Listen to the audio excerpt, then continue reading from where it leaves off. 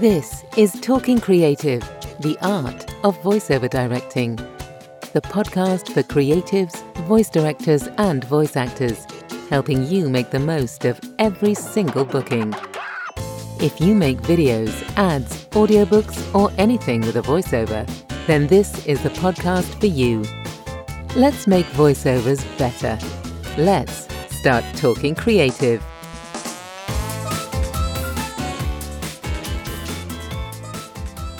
Hello, and welcome to Talking Creative, the art of voiceover directing. I'm Samantha Boffin, voice actor and director, and this podcast is all about helping you to find, prep, and direct your perfect voice artists so you can get the most from every single booking. Now, last week, Talking Creative had its first birthday, so I thought it would be a really interesting idea to look back on the last 12 months and talk about the top 10 pieces of advice I've heard from my guests.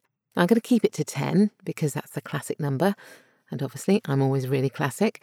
And these are amazing tips to remember whether you work with voice artists every day or only occasionally. I'll be putting the list in the show notes and the links to the relevant episodes, just in case you get the urge to re-listen to the whole thing. Now, this isn't one of those top 10 lists that builds up to the really, really important one. These are all actionable, practical tips that you can use today. But we are going to start with a little piece of gold and something at the heart of everything you're creating.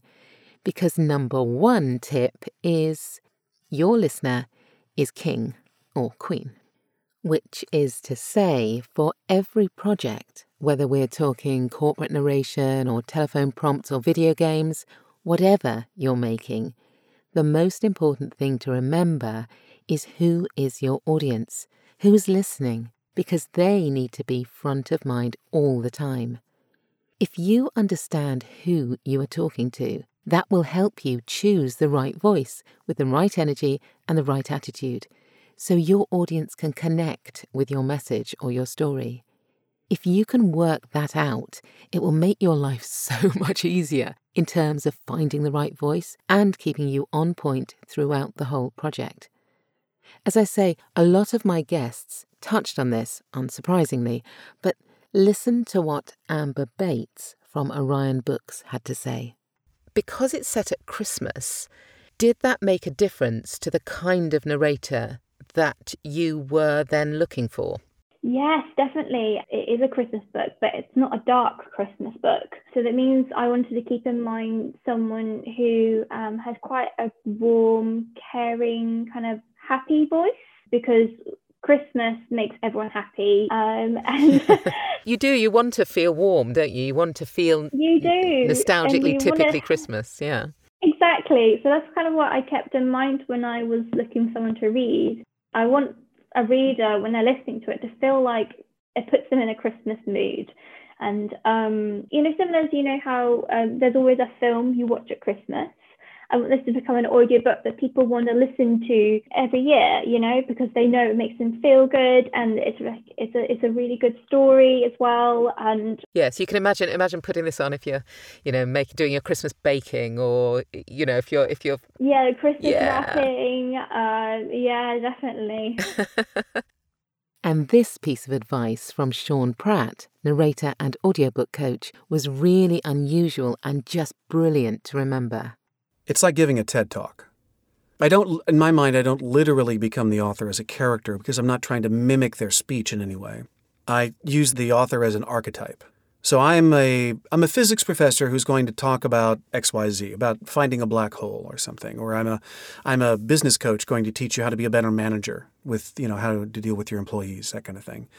And then you give yourself a realistic setting, someplace that you can picture yourself in, a conference room or a theater or I don't know what. And then you have an audience. And I always teach what I do and what I teach my students is that when we narrate nonfiction, it's always to an audience of people, not one person. Oh, because that's quite different then from a lot of narration. Yeah, commercial VO. Yeah. Commercial VO, they teach you to read to one person. And it's something that I just brought with me. I know as a theater performer, it's much easier for me to maintain my sense of drive and enthusiasm in the performance when it's a full house of people who are very interested in watching me perform, as opposed to just one person. That just sort of feels too intimate to me. And is that different if you do fiction? If you do fiction, do you imagine one listener, or is it the same for you, both either way? It's interesting. It depends on the piece. Sometimes it feels like one person. Sometimes it feels like I'm doing a show and tell kind of a thing to a group of people. Sometimes it feels like I am the movie. And all the pieces of the movie, happening, in turn, but I'm doing it. I'm the narrator telling you when you watch a movie, and suddenly I'm in that scene. So it just depends on the piece. So it's all about being inventive and flexible. And so, number 2, which on the one hand feels like the Cinderella of the voiceover session, but on the other hand, it's absolutely crucial. Number 2 is be an ace planner. This is something, honestly, I really need to take to heart in the coming year, because my planning of this very podcast, in fact, sometimes goes awry. And that's my resolution for the second year: be more organised. Now, when I spoke to Verity Panter, she is Queen of Queensberry and she's a voiceover and a live sports announcer. We talked about how she preps for a live event. So within all those people that you mentioned, that was quite a complex list of people that you need to liaise with actually on the day. If you were translating that into a radio show or a TV show, who would that be? Would that be the director that would need to be your one point of focus? Yep, the director, the sound engineer, because I will obviously get in the ring and test the equipment and the mic and make sure there are backup batteries and things like that. So sound engineer and I have a good relationship, because they do the music as well. And if that's too loud or my mic's not switched up enough, that's happened before. I'm in the ring talking and they haven't switched my mic on. So the kind of skills that you need, actually, that somebody would be looking for in somebody like you would be actually quite organised, in fact, and certainly a huge amount of prep. I definitely am organised, and I get them plenty of time to make sure I can double check everything, because then if I make a mistake or something goes wrong, I'm organised and I can pull it back together. It's a live event, anything happens. My mic broke. I checked it 100 times, it broke in the ring. So I knew the timekeeper always has a spare, so I could be calm, walk over to the timekeeper, grab his mic and steal it and use it to carry on with what I was saying. So if you're not organised, little things like that will trip you up. And voice actor Bav Palmer talked about how directors can bring the voiceover into that planning process and create a way better result. A great friend of mine, he's a German director, and he usually calls upon me for kind of promo or short explainer videos. Now, he has a very, very good way of letting the project melt into you. And that is by having an initial conversation with you, then inviting you into a meeting with either the client or somebody else in the production team, and then being there with you on the recording, hearing you in the moment, hearing what you've got to bring to the script. And so all of those kind of small things is a big takeaway for this whole idea of letting the project melt. And I think as an artist, as much as you are ready and able to work flexibly, like last minute, and somebody throws you a project and there you go, run with it, and there's minimal direction. One thing I do love is being part of that person's process. And being part of the process, you understand the project so much better. You get where everything's coming from. You don't just kind of enter in and do your job and leave. You actually sit there and have discussions and understand what it is that the production company wants and the client wants.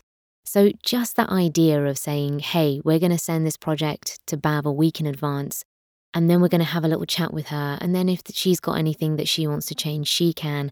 Then we're going to have a recording session together. And then I'm going to kind of edit it up and send it to her so she can see how that works. That works for the project, but it also works for the next project I'm going to work on, because that learning of that process helps me to understand as well where I can improve. So not just useful for that project, but future projects too. This is such a great piece of advice. If you can create a little bit of space, what's the old adage? If you fail to plan, you're planning to fail. Now, I've been watching Great British Bake Off recently. If you don't know it, it's a cooking show with contestants who are eliminated every week. And every single time, It's the ones who are winging it last minute, hoping to pull off something really amazing. They're the ones who leave. And the organised ones who leave themselves space to really work on their spark of creativity, they're the ones who stay on week after week.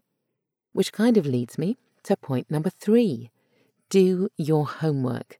Don't necessarily take that new voice you've found at face value. Check they really can deliver what you need them to. Voice actor and coach, Tanya Rich. So there are things you can look out for as a director, and I'm sure I'm teaching directors to suck eggs or something. If you hear a voice that you've never heard of before and their reel is peppered with spots for top brands like Andrex and Persil and things, and you think, I don't think you are the voice of them, are you? That's usually a good indication that actually that reel is fake. But let's say you listen to that and you thought, actually, let's take the first read on that reel. Let's say that's their signature voice, they hear about the signature voice. I tell you what, just because I'm a little bit doubtful as whether they really are the voice of Bazooka That Veruca or whatever, I'm going to get them to do a little audition for me in the style I want them to do. Any decent voice with a decent studio will find the time. They will bob in and say, yeah, sure. They'll probably give you 3 takes, different styles. They don't need to go more than 3 because the director's only got so much time. Great advice. Slickly produced voiceover demos can feel very shiny and gorgeous, and you do need to know the voice really is the real deal. And it also means that you can check out their studio and whether it's up to scratch if you're working with them remotely. So win-win. Now, point 4 feels really current and is something that's becoming more and more important as the voice industry grows and expands. Be authentic. I've said quite recently in one of the podcast episodes that being authentic seems like it's the new conversational. It always used to be about being conversational, and being authentic is part of that, but more. And it's back to really connecting with your audience too. Eleanor Hamilton of eLearning Voices. The voiceover industry over the last 20 years or so has been a very sort of white middle class industry. And over the last few years, clearly clients want a much more diverse cast of voices. So the person behind the voice has to be from that ethnicity, which is absolutely 100% the right thing to do because their workforce is a global workforce now. So you're finding more and more that you're not just speaking to people in one office. You're making programs that everybody across the company will see. And there'll be people in, Basingstoke and people in Mumbai and people in Dallas, all working for the same company and all needing somebody on screen or some voice that's going to represent them. And it doesn't matter which voice you pick. If you picked an accent from any one of those places, it wouldn't represent the other 2 places. So what we're finding is there's a bit of a mixture now, and that's nice. Now, so far, the tips have been focused on prep, thinking about your listener, planning your sessions, doing your homework, and finding authentic voices. But how do you work in the moment with your voice artist once you've found them? Point 5 is make them feel confident. Because we all work better when we feel less anxious, right? When I asked Sean Pratt for his best piece of advice for a director, this was what he said. Find out what will make them the most comfortable during the recording process. That's my one big tip. Because the minute the talent gets tense, it can snowball very, very quickly. And then they just start overanalyzing and they get tense and they can get aggressive or defensive, and then it's no longer about the book. It's about these 2 egos going back and forth. Yeah, it's something as simple as that. That would be my one big overarching piece of advice. Find out what will make them feel the most comfortable. That is such a great tip. But how can you do that? Coach Nick Redman has some great practical advice. One of the things you can do to avoid or to try and make the voice feel comfortable is just give them a little bit of time to orient themselves in the space. Sometimes we're going in that booth on our own. It's a really big gig for us, maybe. And there's like bloody 7 people from the creative team and the director and the guy on the desk and someone from the studio, and there's all sorts going on. So give them the time to orient themselves. Allow them to get in the booth, to decide, ask them things like, would you like to stand or sit?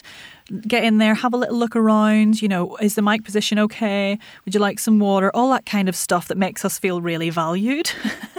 Nick also went on to talk about how to get voice artists to really engage with the script, which is point number 6.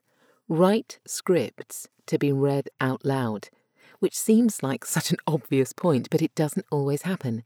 Check your script yourself by reading it aloud, and listen to what Nick says here about using the script to really inform the read once you're in the session.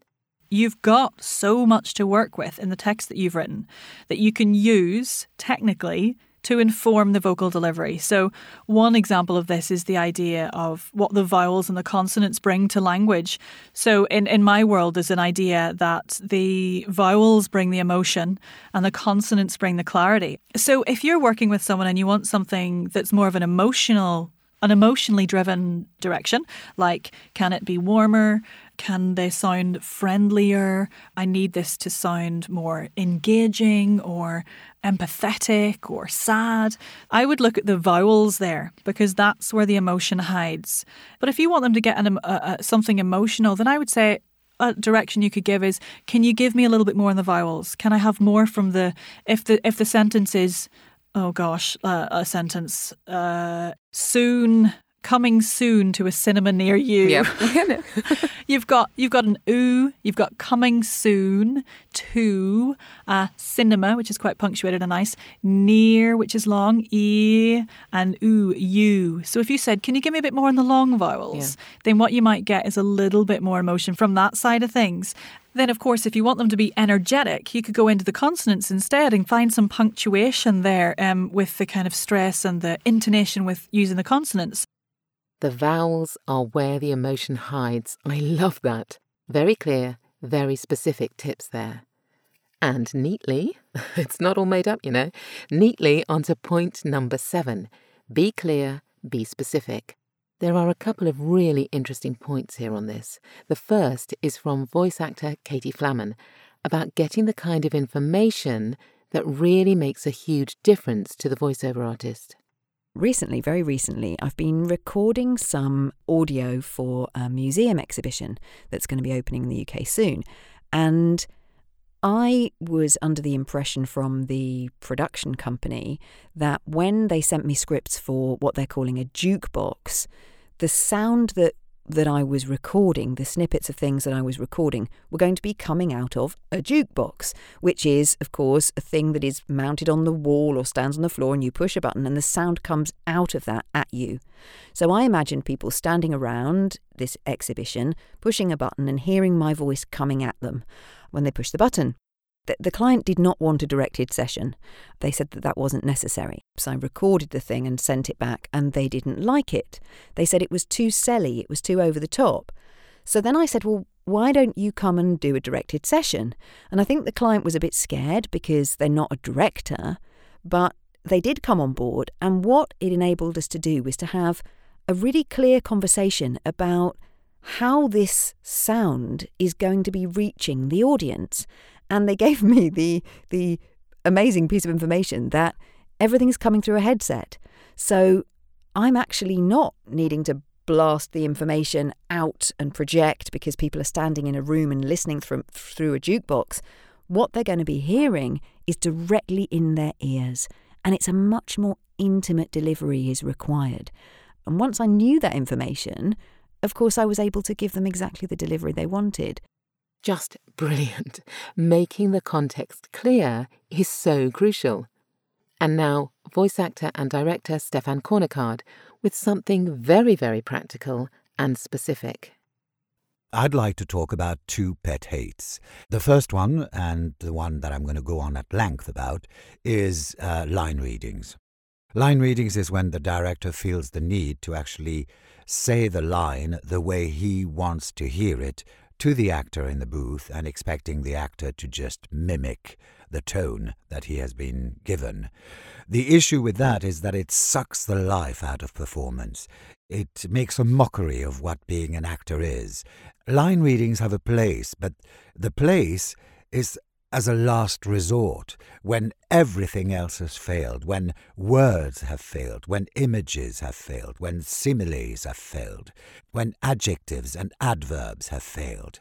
And even then, they should only be used, line readings should only be used once or twice in a session. I recently had the misfortune of working on a game where the director was himself an actor and insisted on giving line readings for every single line. Rather than trying to explain the situation, he would say, "Oh, I'd like to hear it like this." And then, of course, it reduces the actor to being a parrot, an empty vessel, a robot. And the result at the end of the day is that the whole game was basically one voice, that of the director. So at the end of the session and at the end of the recordings, what should be, in effect, a collaboration, bringing as many different voices to the product as possible, was in fact paring down the entire richness of the product to one voice, and one voice who was not very good. A good session, a good voiceover session, should be a collaboration where the actor, the director, and the sound engineer bring their own talent to the table. What it should not be is the director imposing whatever he or she has got in her head in terms of the way the line should be delivered. It should not be the director asking the actor to become a parrot. My second pet hate is directors who take cocaine during sessions. I've had the misfortune of being in a few commercial sessions where the director would nip out from time to time, regularly, in order to go and powder his nose. And then when he came back, his behavior and his directions were more and more erratic as the session went on. So yes, line readings and cocaine are my two pet hates. Well, there you go. An extra tip right there, and one of my personal all-time favourites. Just say no. Now, point 8, still keeping on the really practical advice when you're in a session, is be playful. When we're up against it and time is slipping through our fingers, we can sometimes forget that creating a little bit of space has the potential to get you to the real gold in a performance. Voice actor Lisa Graydon. I had an audition recently for a game role and it was via Zoom, so I could see the casting director and he could see me in my booth. We discussed the script, which for NDA reasons I'd received like an hour before the call, and we briefly discussed this character before he asked me to have an initial read-through. These sides had pretty much a little bit of everything, so that because of that I got to act out many different emotions, tons of different emotions for this one character within like 1.5 sides of A4. I absolutely loved reading for the role and he seemed to really like what I did. And then he said to me, "Can you now do another run-through but do something completely different?" And then we did a third read-through where he really specifically directed me. We actually went through the lines one by one and he told me how he wanted that to go. And I realised when I came off the call that I just had this amazing experience in a pretty short space of time where I'd been given the opportunity to show the casting director a huge range with one relatively short script, and I'd been able to show my versatility. And I think those kinds of auditions, they stay with you for all the right reasons. And that is the perfect introduction to point 9, which is have fun and don't take yourself too seriously. When I was starting out in this industry, I might have mentioned this to you before, it was the day before my first film shoot and I was really nervous. I phoned my dad, who worked in TV and film, and he calmed me down. He had been working in the industry for years, and he said, every single shoot, every project, everyone on it was making it up as they went along. And that there is always something different that needs to be worked out, something to experiment with, and that it's all part of the process. And that really helped me to put it into some kind of context.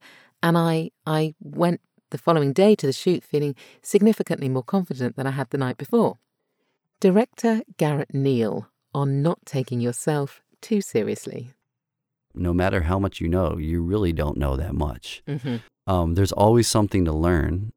When I was young, starting on this, I was really young and I was so serious about it. And I was like, oh, I don't want to make a mistake. And I was nervous, really, really nervous. And of course, with experience, those nerves tend to fade and you get more comfortable in your shoes. It should be fun. It should be fun. At the end of the day, we are creating something that wasn't there before, right? Whether that's, a very corporate ad or something, very, capitalistic and materialistic, whatever it is, we're kind of creating art, There's so many possibilities out there. The ability to create something new and special that didn't exist before you started doing it is really a cool thing. And that is the perfect moment to come to number 10, which is you are the director. So you need to direct, but not to dictate. That's my best piece of advice from everything I've learned in 20-odd years of doing all this and talking to people who work as directors, coaches, producers, and voice actors. Working with your actors, alongside them, being part of a team, even if it's only a team of 2, will enable you to create some magic. And at the end of the day, the buck stops with you as the director. So you need to be encouraging and clear, specific as well as flexible, open and playful. Proper planning will create space and time to experiment. Building great relationships and being in the moment, really listening and responding honestly are all part of being a good director. And because this so neatly sums this point up, here is voice actor Maggie Turner talking about what a really good director can bring to the party. One of the qualities you look for in a good audio director is one who understands the importance of rehearsals with opportunities to try options, to try characters, to try accents, and recognise that the actor has to think more deeply and more consistently, really, about the way that they're going to portray their character when the audience has no visual clues as to what that character is all about. Another thing I would look for is a director who knows how to divide the script into scenes so that you can really get to grips with what's happening in each of the sections of the piece that you're recording. And those directors who listen, they listen with their ears, not with their eyes. There is a tendency when you're in the same room as someone to look at them to see how they are. But of course, audio work is not about that. It's about what you hear. And so if the director has got his head buried in the script or her head buried in the script while I'm rehearsing a scene, that is absolutely fine by me. And that's the way I would like it to be. So that's it. The top 10 pieces of advice from a year of Talking Creative. 1. The listener is king or queen. 2. Be an ace planner. 3. Do your homework. 4. Be authentic. 5. Make your voice talent feel confident. 6. Write scripts to be read aloud. 7. Be clear, be specific. 8. Be playful. 9. Don't take yourself too seriously. And 10. Be a director, not a dictator. Right. My work is done. There is nothing more to do here. But I'm just kidding. Because you're not going to get rid of me that easily. I am going on with this podcast. There's so much more to do. But thank you so much for listening to this particular episode. And remember, all the links to the different episodes I've mentioned here are in the show notes. I'm Samantha Boffin. Do get in touch if you need a voice actor for any of your projects, or just connect with me for more voice directing chat. You can find me on LinkedIn or at samanthaboffin.co.uk. So, until next time, bye.